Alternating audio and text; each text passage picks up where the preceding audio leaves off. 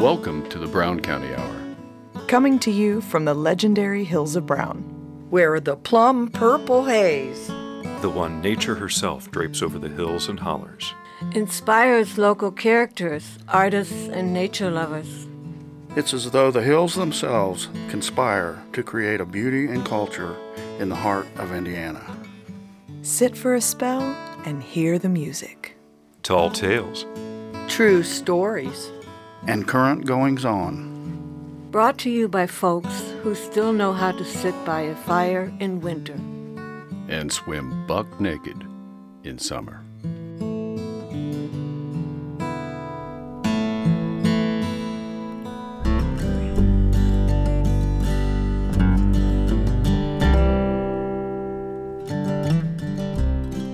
Welcome to the Brown County Hour. This is Dave Seastrom along with the rest of the crew. This month we are pleased to offer a special retrospective show that includes some of our favorite pieces from the last 10 years. And each of the crew members will introduce the pieces they chose. There was too much good material to choose from, and we will share some of the extra content in our podcast. My choices for the show start with a live recording from our studio with Dave Gore and Robbie Bowden playing the Slats Klug piece, A Good Way to Die. No retrospective show would be complete without a Chris Curtin poem, and I've selected one that he called The New Bridge. My final pick is also a live recording of Bob Lucas on his fretless gourd banjo playing a traditional song, John Hardy.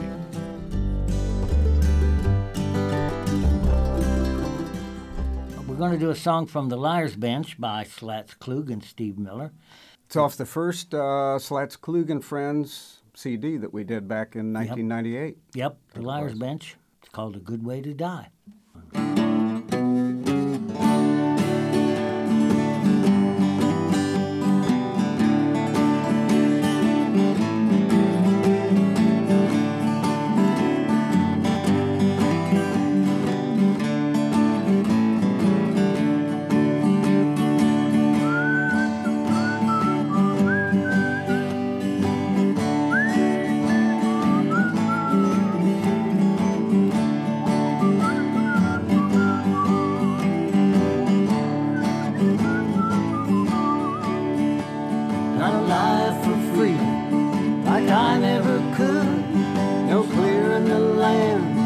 Stacking the wood, no teaming the mules, or following the plow.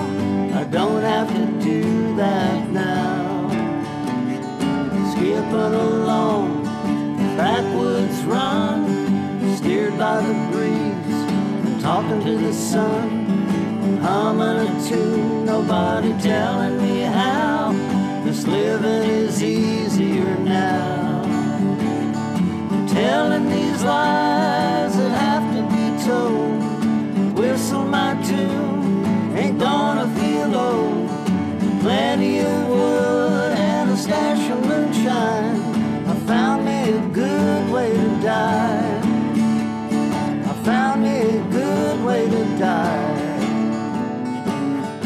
Pitching horseshoes, seeing my friend. Spinning my tails, I'll do it again. Acting the fool, taking a bow. This living is easier now. Now my stories are calling. I'm heading to town. Ready for winter, I'm hunkering down. Feeling so good, I don't want to know how. This living is easier now. Telling these lies that have to be told. Whistle my tune, ain't gonna feel old. Plenty of wood and a stash of moonshine. I found me a good way to die. I found me a good way to die. Got a life of freedom like I never could. Just hunting the land and burning the wood and fishing for dinner or just fun. Anyhow, it's all that I'm gonna do now.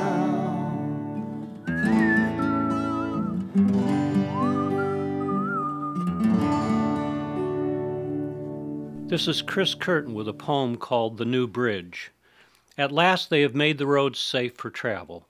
There were a dozen or more on either side of the road, tall, stately, robust young sycamores crowded together in two straight lines hugging the road. In summer it was like driving through a tunnel, the huge mottled bark trees with sun-drenched yellow-green leaves dappled and dancing in the breeze. Glowing so, they seemed to produce a sunlight of their own that they would release back into the atmosphere at dusk in a golden glow. Between the rows of trees was an old green iron bridge, partly rusted now.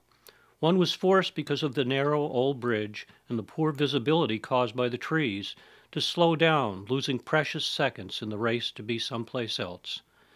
The people in charge of such things came in with the chainsaws and bulldozers, and the offending trees were removed. Now the new wider bridge enables the driver to speed through that 100-yard straight stretch safely and securely, content with the knowledge that his field of vision will not be marred by those damned sycamore trees.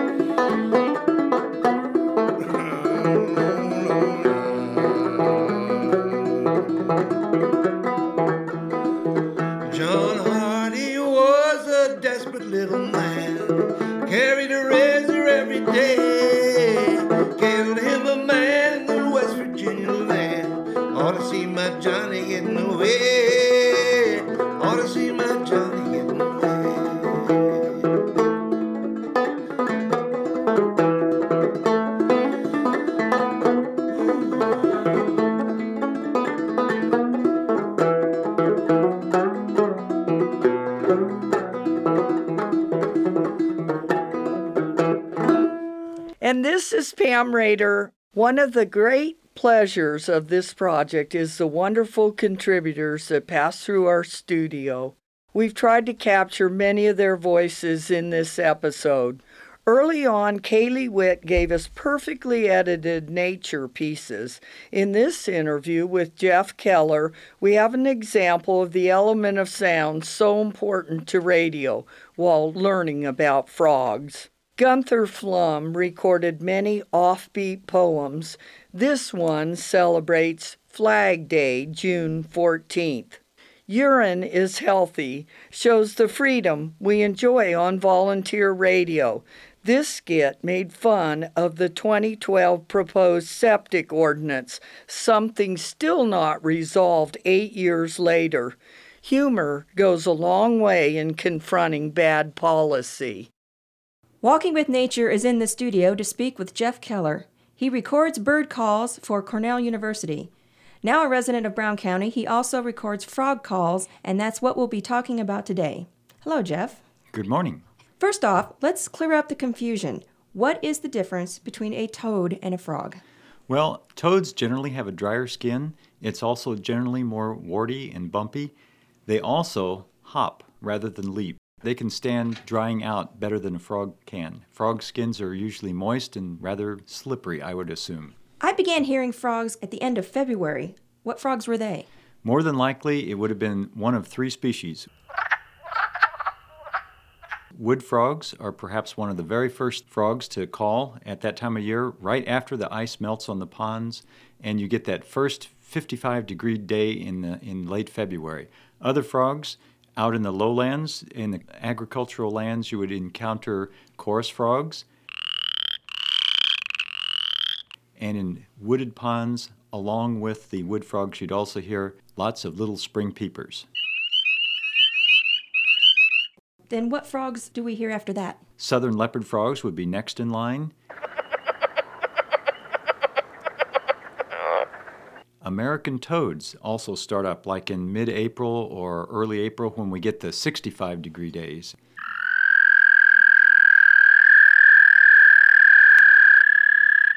After that, it progresses on to other species, some of which are not present in Brown County, but are in other areas of Indiana, like there's a crawfish frog that's threatened and endangered in Indiana. And those would start calling around the 15th of March, and they are the county west of Bloomington in Greene County. And there's also a population down in the Big Oaks National Wildlife Refuge. And what frogs would we hear in June? In June, expect to hear in Brown County, bullfrogs would probably be most conspicuous. And then there are green frogs, as well as Cope's gray tree frogs, cricket frogs. They sound like little castanets, little clicking noises, and Fowler's toads. Why is Brown County a great place for frogs? Well, it does have habitat that's relatively undisturbed, plus people have a lot of ponds. And because there's a lot of habitat available, the frogs are there. It's been a really wet spring. Is that change conditions, and is there something special that happens? Yes, particularly for a extremely rare toad in southern Indiana called the eastern spadefoot toad. This is actually a toad species that is barely hanging on to existence in Indiana, but this was a great spring for them because of our torrential rains.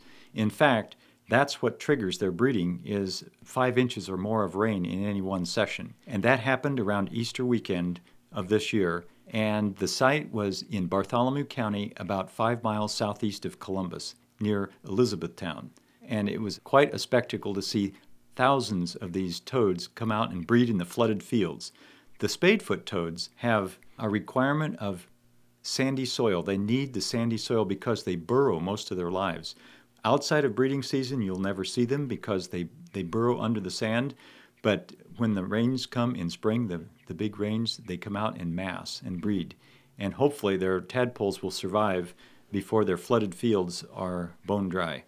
By the way, the spadefoot toads have vertical pupils. That makes them stand apart from all other frogs and toads in North America.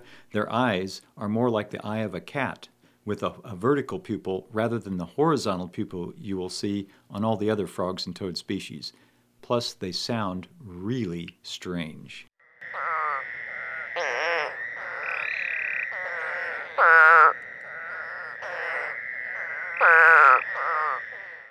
And finally, why do frogs sing? Basically, it'll be the males that'll be doing the singing. They do that to hopefully attract a potential mate. There are certain species where this is really conspicuous, and the resulting mating, from a human perspective, not a pretty picture, so to speak, because sometimes the males have the females outnumbered by a wide margin. It's like a drunken frat party supreme is what it is. And if you happen to take a hike around Straw Lake in Brown County State Park on some of those first warm days, and you will see what I am referring to.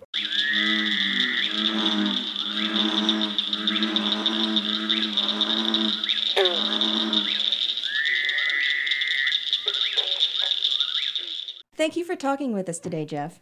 Thank you. It's been my pleasure. Jeff has recorded a CD of frog calls called Frogs and Toads of Southern Indiana. It is available at T.C. Steele State Historic Site. For the Brown County Hour, this is Kaylee Witt, Walking with Nature. Happy Flag Day to us.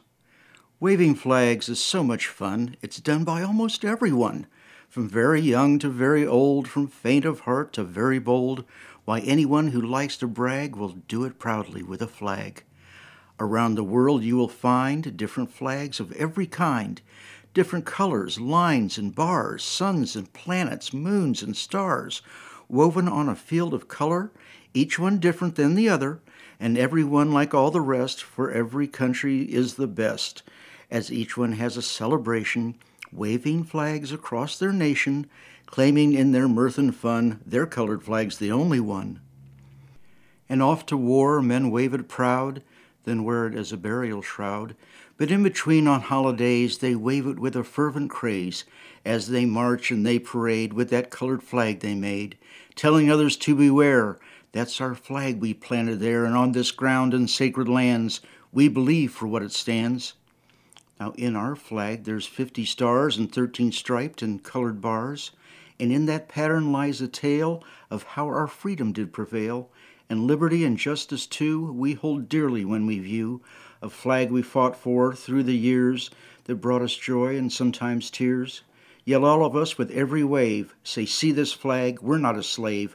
Those colors mean for you and me, whatever color, we're all free. Have a happy Flag Day.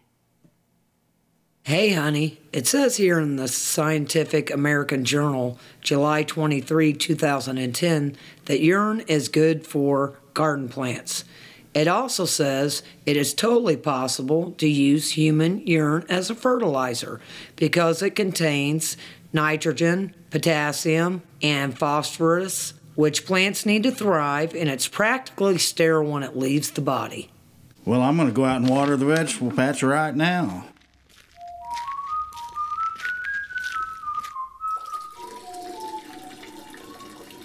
Hey, what are you doing there? Well, I'm recycling some wastewater. I don't want to overload my septic or run my pond dry just from flushing the toilet. And besides, Scientific America says urine is good for your garden. Yeah, well, this is Brown County, and you can't do that here anymore. According to Section 202 of Article 2, it shall be unlawful for any person to place, deposit, or permit to be deposited in an unsanitary manner upon the public or private property within Brown County, Indiana, or in any other area under the jurisdiction or said county, any human excrement or sewage. That includes peeing in the woods or on your bushes. You are guilty under this ordinance. The fine is $1,000. If I catch you doing this again, I'll fine you $2,500. $1,000 for peeing in your yard? What's this world coming to? Gee whiz. This is Chuck Wills, and the pieces I have chosen include our good friend Jim Eagleman's Nature News, with a piece from 2017 on bumper stickers at the state park. From 2015, we have the old-time swingabilly group Slip Me 5 playing Hit That Jive Jack. And from 2017, award-winning poet Nancy Chen Long reading her poem, How She Discovered Sex. As a naturalist at Indiana's largest state park, Brown County State Park, for over the past 40 years, my job was to teach, share, and educate people about nature. And because of the many people I came in contact with, it also gave me a chance to study human nature. These two subjects are, as you might imagine, mutually fascinating, often mysterious, and quite unpredictable. I gave talks and hikes and conducted programs of all kinds on nearly a daily basis. Returning to the Nature Center parking lot with hikers, I got in the habit of looking at license plates and the many cars, vans, and campers, and I also like to look at bumper stickers.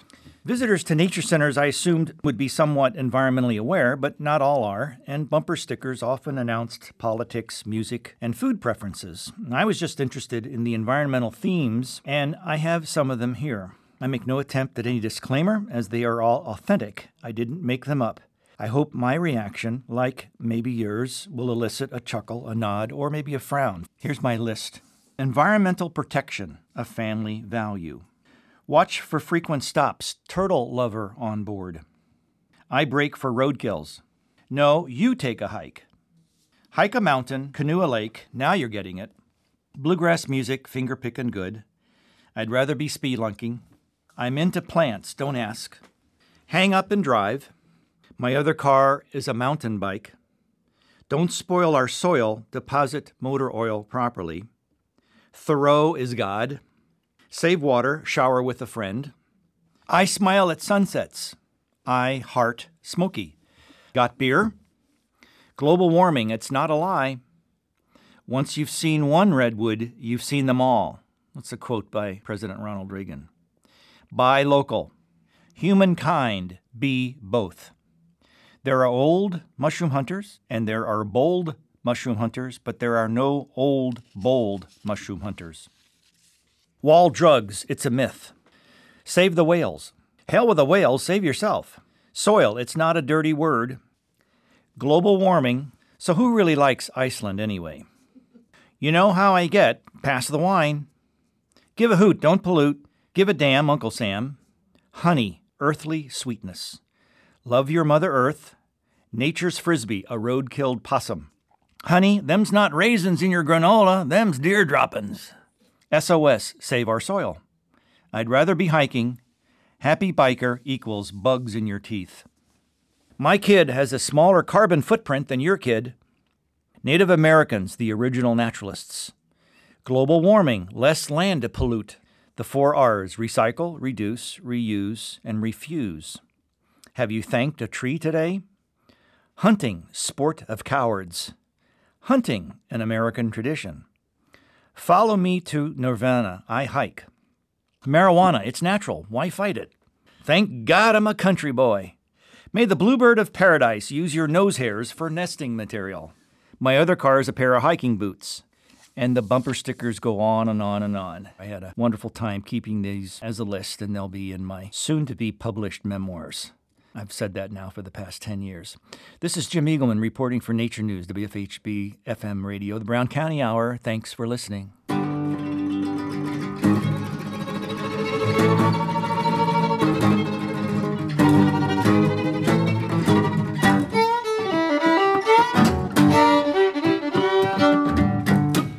Jive Jack, put it in your pocket till I get back. Going downtown to see your man and I ain't got time to shake your hand. Hit that Jive Jack, put it in your pocket till I get back. Tide waits for no man and I ain't got time to shake your hand. Standing on the corner, all full of jive. But you know I'm poor, but you hope to slip me 5 body outta. Sleep that Jive Jack, going to grab it till I get back.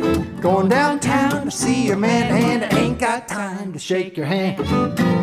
Standing on the corner, all full of jive. But you know, give you 4, you're supposed to slip me 5 body outta. Hit that Jive Jack, put it in your pocket till I get back. Going downtown to see your man and I ain't got time to shake your hand. Ah!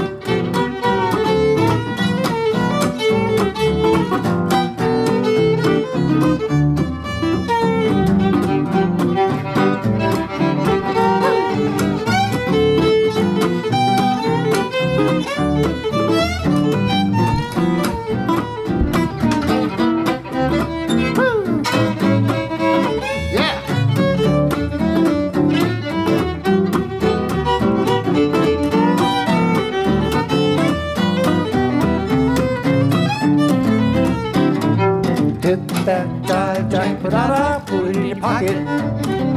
Hit that Jive Jack, pa-da-da, put it in your pocket. Hit that Jive Jack, pa-da-da, put it in your pocket. Hit that Jive Jack, pa-da-da, put it in your pocket. Ba-da-ya-poo-ba-day, ba-da-ya-poo-ba-day, ba-da-ya-poo-ba-day, ba-da-ya-poo-ba-day. Nancy Chen Long, how she first discovered sex. Only grown-ups can do it. Kids aren't allowed. Even in 2nd grade, she understood there were things her parents couldn't tell her until she was older. But it was Saturday night, and again there were giggles and rustling noises coming from her parents' bedroom. And there was that light streaming from under their door where she lay on the linoleum floor, peering through the crack. She couldn't see a thing, so she slid the door open just a sliver. And what did she see? Candy wrappers strewn all about the bed, her mom and dad propped up against pillows, chuckling and munching, reading the Sunday funny papers. It was quite a coup to get a hold of the Sunday funnies on a Saturday, thanks to the neighbor, a newspaper man, who came by every evening with the next day's copy. The same neighbor who got her dad a job at the local tire factory. Seeing her at the door, her mom patted the bed. "Hop on up, sweetie."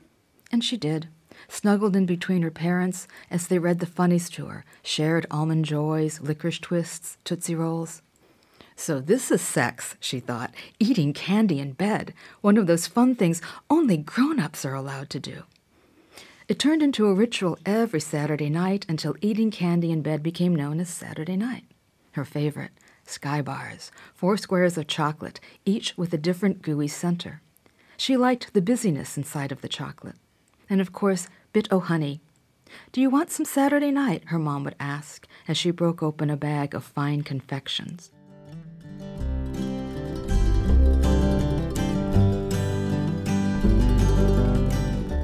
Now we pause for station identification.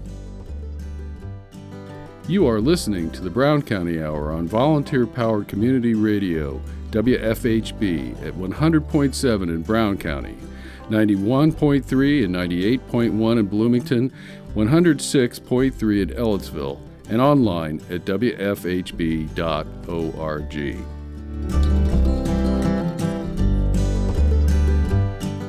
Support for the Brown County Hour comes from listeners like you and the support of the Brown County Inn, a family-friendly getaway destination located in Nashville, Indiana, offering locally sourced food, drinks, and live entertainment, with banquet space, indoor-outdoor pool, miniature golf, and more. Information and booking available at browncountyin.com.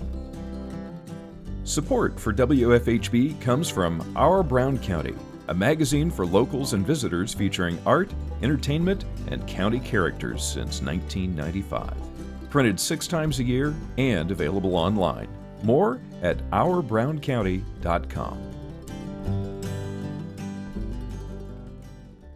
This is Rick Fettig, and a good time I had a few years ago was when I went to my cousin's wedding. So I did a piece about that, and it is truly how the natives in Brown County get married. John Prine has always been a favorite of mine, and Barry Elkins and Keenan Rainwater do a great song that he did a while back, Sam Stone. The bells are ringing for him and his gal. My dad's sister, Sally, the only one left in that generation of 5 kids, 3 girls and 2 boys. Her youngest son got married last weekend at Straw Lake Shelter House in the Brown County State Park. It was a real hillbilly wedding, and I mean that with great respect. It was very casual. The groom had on what appeared to be a new pair of black Carhartt jeans and a pair of those blondish-colored work boots. His shirt was a purple that was real close to the color of purple that the bridesmaids wore. The bride had a lovely bell-shaped dress with hoops inlaid, giving the dress its shape. She looked very sweet with her bare shoulders as she looked up and held the arm of her tall young man whose hair was like Mel Gibson's in Braveheart. She was barefoot as soon as the reception started, chasing kids around, hugging friends, posing for pictures, and beginning the food line. There was a tray of baked beans, potato salad, barbecue, chips, Bud and Bud Light, and a few bottles of wine. The groom spilled the champagne on his purple shirt when he opened it, and of course they smashed wedding cake into each other's face, and you could tell that they were having fun with each other. Instead of a dance, they sang along with the John Prine song, In Spite of Ourselves, which Iris DeMent is part of. It was very quaint, and I wish them well. The location, Straw Lake, was a tremendous setting for such an event. A parking lot, of course, a grassy field for the kids to run and play in, and I was visiting with my aunt, so I didn't make the climb, but it looked like 4 stories of stairs up the hillside. At the top, there was a walkway that crossed over a beautiful waterfall that rushed down the 4-story cliff, if I can call it that. Across the walkway was the lake, with a man-made earth dam that retained the water. Very picturesque, especially with the bridesmaids and flower girls trolloping in their long purple dresses. There are spectacular and beautiful places all around the world, but the unique character and beauty of the terrain here in southern Indiana can hold its own in any comparison. For most of us, we're on the road daily and perhaps in our yards. Many dog walkers and hikers are often seen along the side of the road. I'd like to remind everyone and encourage you to get off the beaten path and walk a deer trail or a ridgetop or valley. Appreciate our trees while we still have them. Walk barefoot in the creek. Inhale the freshness of the forest. But be thankful we can see the sun and that we're not surrounded by 10-story concrete buildings. We don't have 20-minute traffic jams. This is a very special place on the face of the earth. I trust you are thankful and enjoy a gathering at the park.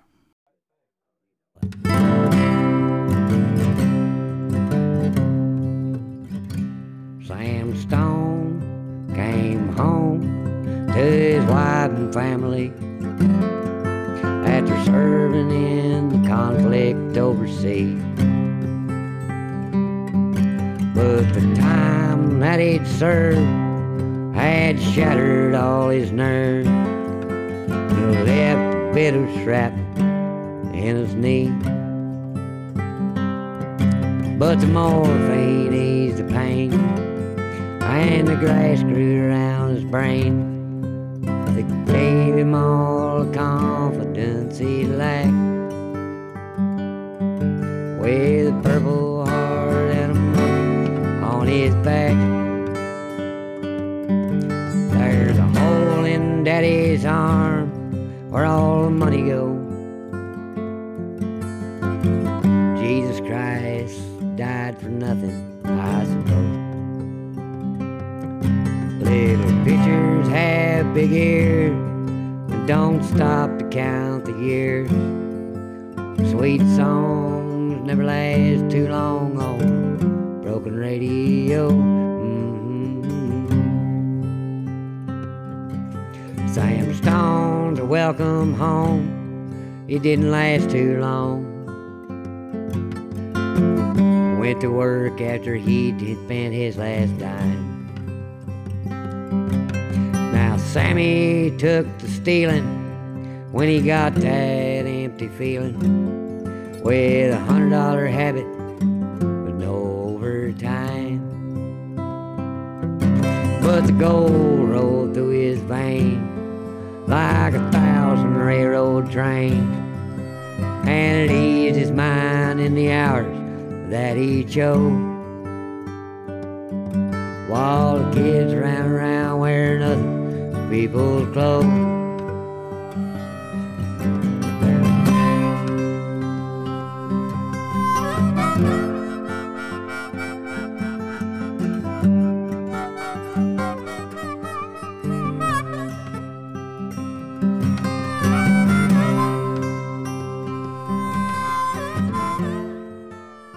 This is Vera Grubbs.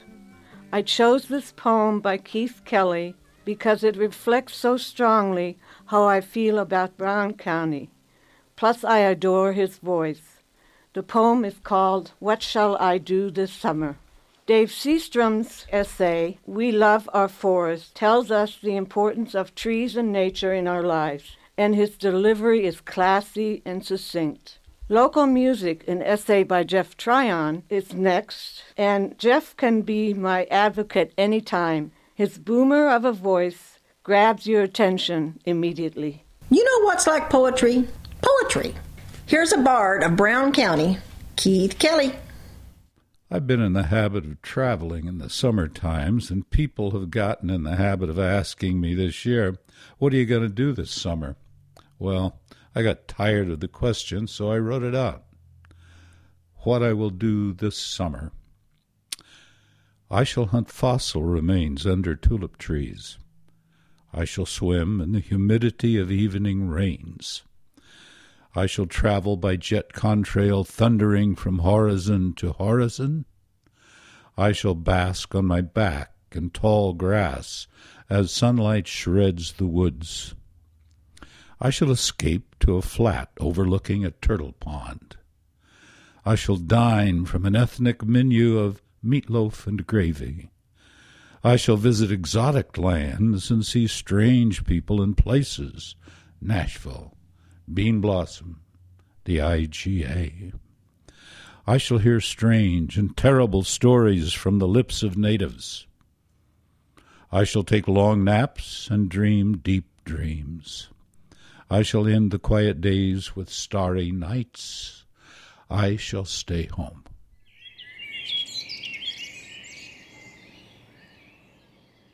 You may have noticed that guests and staff writers alike on the Brown County Hour often write about the forest that surrounds us. There are good reasons for this. We love our forests. Those who are native and those who choose to move here all share the love of the land. No one lives in Brown County because of the great employment opportunities.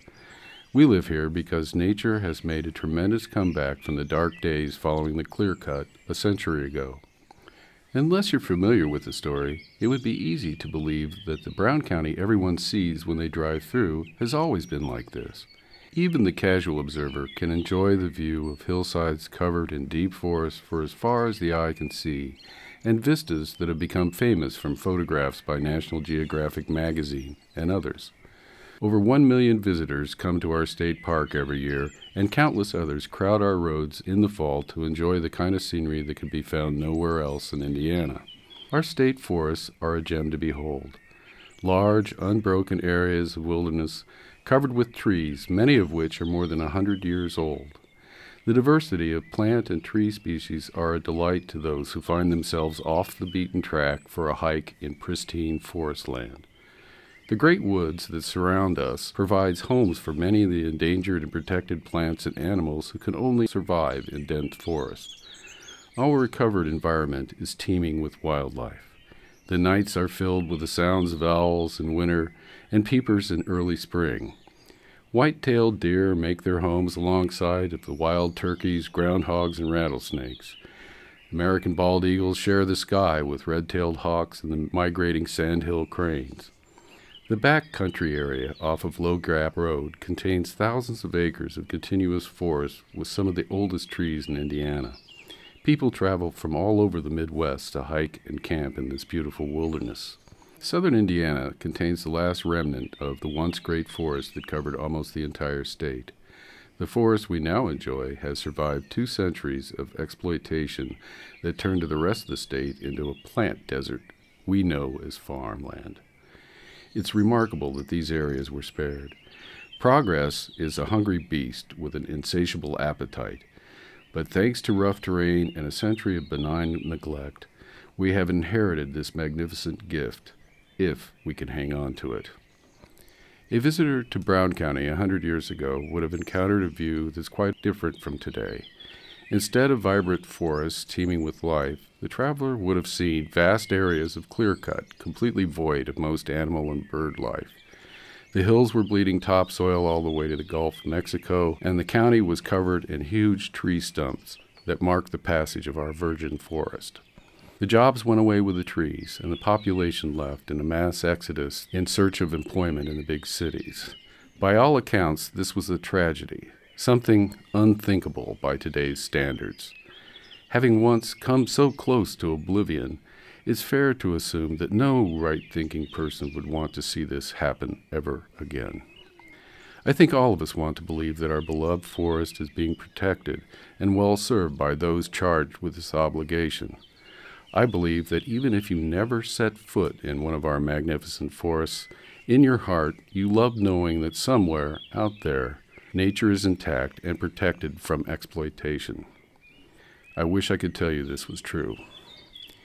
In the late 70s and early 80s, 2 Indiana governors saw the wisdom of preserving large areas of state forests that were protected from logging.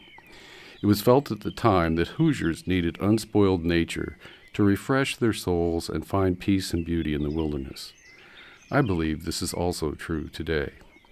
Unfortunately, management at the state level has reversed this status, and in less than 10 years, the entire state forest system will be logged over. This past fall, the big topic amongst the tourists was, why are there so many logging trucks on the roads? Many concerned people rightly ask, what's going on? Believe me, we're all asking this question. As we Hoosiers celebrate our bicentennial year, Our state forests are facing the same destruction that devastated them a century ago. During our centennial, we celebrated 100 years of statehood by creating the state park system. This remarkable achievement paved the way for all of the state parks so many of us enjoy, including Brown County State Park. But they left their work half-finished, and now our state forests need our help if they are to survive. You can read more about this topic by going to our webpage at browncountyhour.com/woodwatch. This is Dave Seastrom. See you next time. Let's hear it for live, original music. Why can't Brown County be the same kind of music destination as Austin or Memphis or Athens? How can we make Brown County into a new music destination where people come to hear original music and where new acts and players get the chance to grow and rise? When we think about what our local culture has to offer visitors to this place, surely our music is as important as the scenery, the paintings, the history, or the making and drinking of alcoholic beverages. Brown County has a rich musical history that goes all the way back to the earliest pioneers entertaining themselves with bluegrass and Americana tunes around the old log cabin. My grandfather played at barn dances in Helmsburg in the 30s and 40s. They were a big social event of the day. Long before Bill Monroe discovered Bean Blossom, there was a regular jamboree of live entertainers in the fall of each year. Hohenberger has left us a photo of a big circus tent and the sign outside announcing Bean Blossom Jamboree. When Bill Monroe came to Bean Blossom, there was already a local music scene. Acts like Doc Bicell's Bluegrass Band had ventured out as far as Indianapolis and were heard over the radio. We've got the music history, and we've got a lot of local musicians, not only players, but folks who are accomplished on the technical side of recording and reproducing music. We have a rich resource of musical talent in and around our county, not just hungry young up-and-comers, but also seasoned veterans who know their way around a song, a stage, and an audience. When the now-defunct Pine Room decided to focus on providing a space for live music, it proved to be a popular and successful arrangement. They didn't do too well as a bar or a restaurant, but they fostered a thriving music scene that's the kind of thing that makes a place a musical destination. Maybe that's telling us something about how we attend to music in public places, how we listen to music together publicly. Because of modern-day electronics, music has become such an intensely personal experience. In our most solitary and introspective moments, when our hearts and minds are open, we are listening to music. Most of the time, we are listening to music we are alone or with one or two other people. When we go out to hear music, we typically go to a bar where the band is just kind of an added attraction. The main event is socializing, getting lubricated, and, oh yeah, there's a band over there in the corner. Musicians call this a wallpaper gig. They're expected to just kind of blend in with the scene, not make too much of a fuss, play well-worn cover tunes, the golden hits of yesterday and today. This is not the way to encourage and nurture singer-songwriters who are giving us poetry and music from their soul, putting their whole hearts out there on the high wire. We as a community need to create spaces and offer the resources to see and hear what the musicians among us are doing. And we need to actually get out and see them, patronize them, throw them a couple of bucks here and there. You will be amazed. I mean, sure, it takes all kinds to make a circus, and everybody isn't going to love everything that comes down the pike, but I am always surprised and uplifted when I go out and actually get to hear local singer-songwriters doing their own thing from their heart. They're right here, living and working amongst us, struggling to survive and still make time for their art and their craft. We as a community need to recognize that and value that. When I was a teenager, the cops in Nashville would run you off the corner if you tried to stand on the street playing your guitar, singing a plaintive tune of love and humanity. Now, buskers are welcomed around town, and there's even a live music series down at the Village Green. Times do change, and we can change the way that Brown County relates to music and musicians and the picture we paint for the visitors who are our primary industry. We need to get it in our own minds and project to others from elsewhere that Brown County is a hotbed of original live music, that one of the things you need to check off your list when you come to Brown County is to dip into our rich reservoir of music and performance. And we may have to change some people's minds about the difference between wallpaper music, some bar band doing covers of top hits, and the real honest grit of a real person singing you their song, inviting you along on their journey, their vision. What Brown County needs is a reputation for getting new artists noticed, so it will be the kind of place where talented young people come to get started in the music business. We need some kind of event, a musical festival that celebrates local players and singers and songwriters of every stripe, showcases what they do, possibly even give them some kind of, monetary incentive. How can we make Brown County into a new music destination where people come to hear the music and where new acts and players get the chance to grow and rise? It starts by thinking of it that way and telling everyone that's what it is. Brown County is a place for singer-songwriters singing original music. Brown County has long been recognized as an artist colony, and our local tunesmiths, troubadours, and musical ensembles are artists just as surely as any paint-stained wretch who ever labored over a canvas on plein air, out in the open splendor of a Brown County day. Let's start thinking of Brown County as a place for live original music and communicating that idea to others. Hi, this is Jim Lemon, the new guy, and I've got a couple of picks here. The first one being Chuck's Pond Pump, which tells the story of Chuck Wills, our producer, and the challenge of maintaining your own fresh water. And next up, we have Hank Swain, who was an early participant on the radio program, an older man who's now passed on, but his voice, his drawl, his cadence, it's a lovely presentation of a story called The Death of Sliver Milo. It all started with a cup of coffee. Here in the wilds of Brown County, it's midwinter, and the weather has been on the colder side of miserable. When it's below zero with ice and snow shin deep, it's that cup of coffee that keeps my wife fueled, thawed, and happy. And on this particular day, I turned on the kitchen faucet to make a pot, and it said, "Nothing doing, no water." Now, for city dwellers, no water often means a call to the water company. No such luck for me. No water in winter means only one thing: the well pump is frozen. And that leads to no coffee, which leads to frosty looks for my beloved. It's a real backwoods emergency. Now, I know from experience I need to get some heat down to the pump, which is about 500 feet from the house, down the hill by the pond. Our pump is down there in a big pipe jutting up from the ground with a concrete cap right next to our neighbor's pump. So after bundling up in enough winter gear to explore the polar ice cap, I waddled down to see how bad it was. Upon peeling back the lid, sure enough, icebergs. Now you can understand, this pump is submerged under about 5 feet of water in a pipe 3 feet across, and there's no way you can just point a torch at it and melt anything. You need big heat. The tool for the job is the Heatzilla 2000, a 30,000 BTU propane blast furnace, a proper piece of heavy equipment. And there's no way I'm carrying that down the hill to the pond through the snow. No, sir. I need a tractor and other implements of destruction. And that's where this gets interesting. You see, I pulled the heater out of the shed and found the cold had cracked the propane O-rings, so I had to get over to Bear Hardware before they closed and grab a couple of new ones. But before I did that, I had to plow the driveway so I didn't skid down the icy hill and end up in the pond, so that means starting up the John Deere.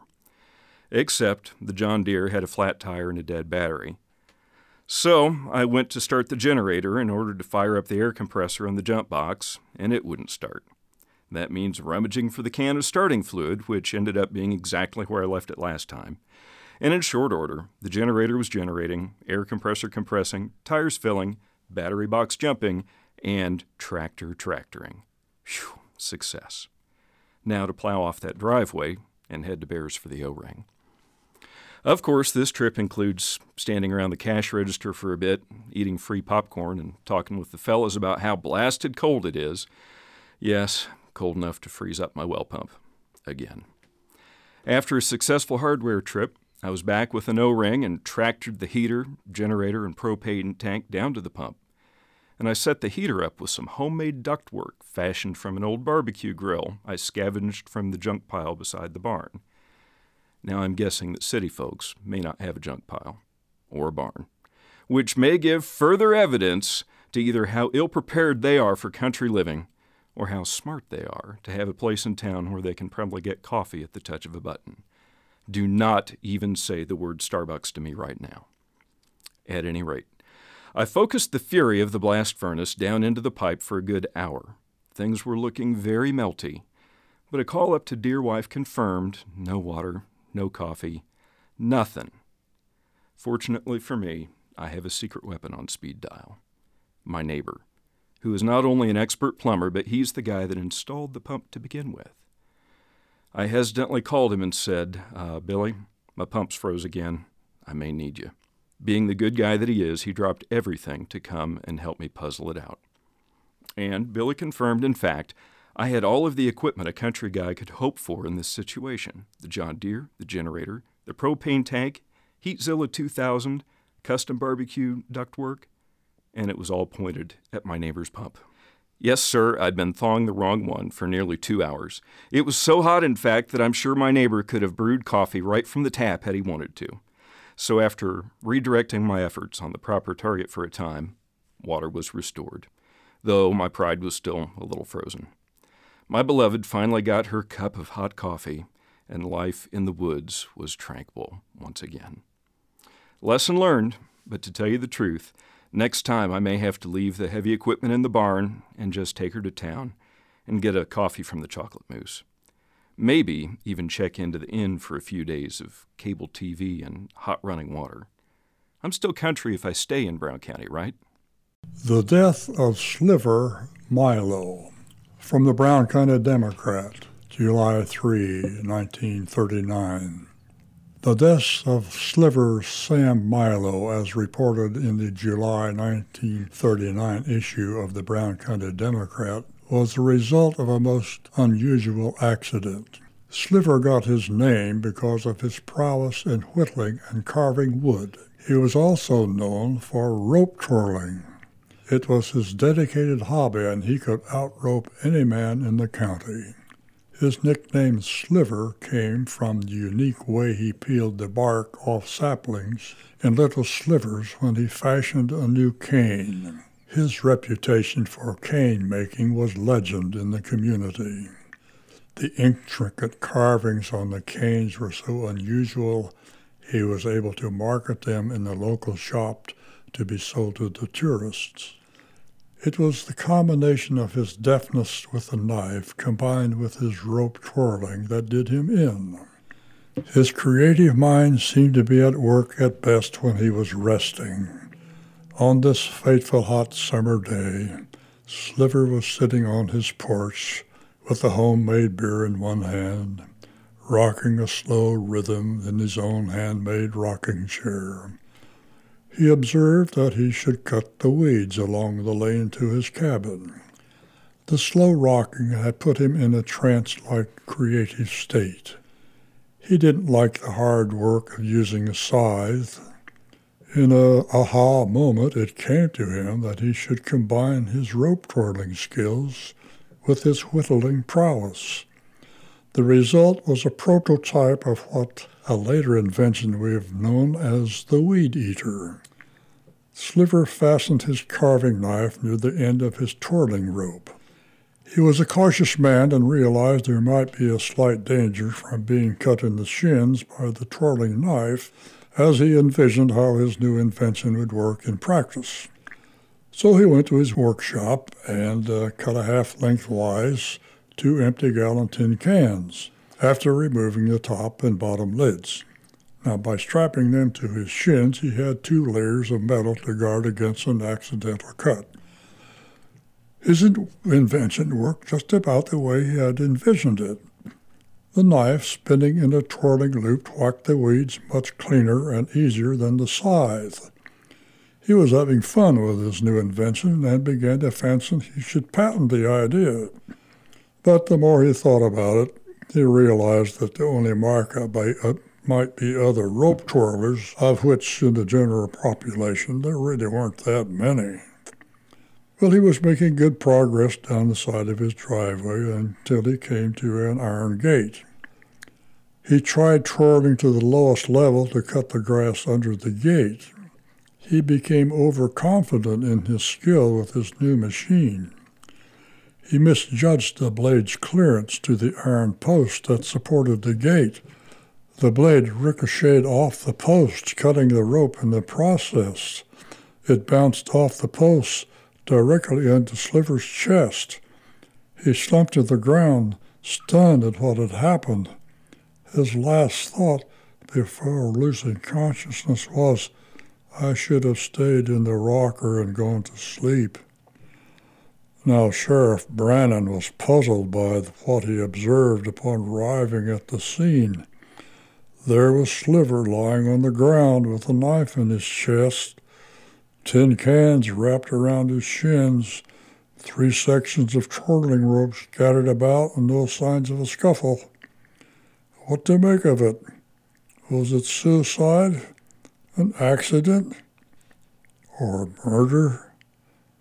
Well, Sliver didn't have any serious enemies that the sheriff knew about. It wasn't like Sliver to commit suicide, but that some of those cane carvings were pretty weird. There was a question about the freshly cut weeds on just one side of the lane with no scythe about. An autopsy showed he died of a heart attack, the cause knife penetration. Going through Sliver's cabin after the funeral, they discovered what might have been the last cane he carved. Just over the curve of the cane handle was a carved figure of a man with a knife in his chest. To this day, Sliver's death remained an unanswered question to many in the community who knew him.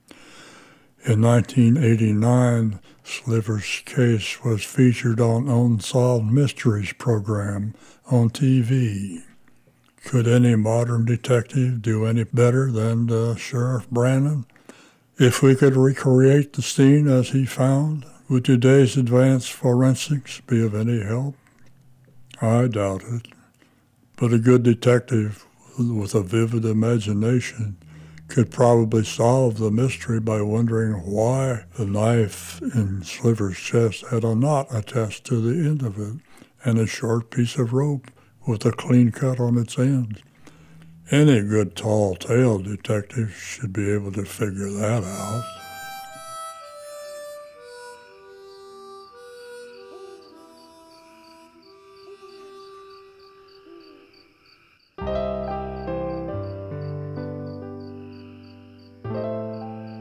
Thanks for tuning in to the Brown County Hour, recorded in our studio at the History Center here in downtown Nashville, and brought to you the first Sunday of every month at 9 a.m.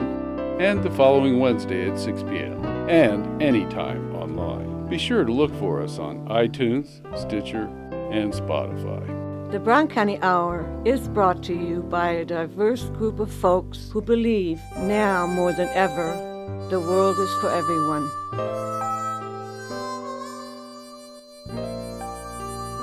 This show was produced by Chuck Wills, Pam Rader, Rick Fettig, Vera Grubbs, Jim Lemon, Sarah Lytle, and Dave Seastrom. We would also like to thank Slats Klug for our theme music.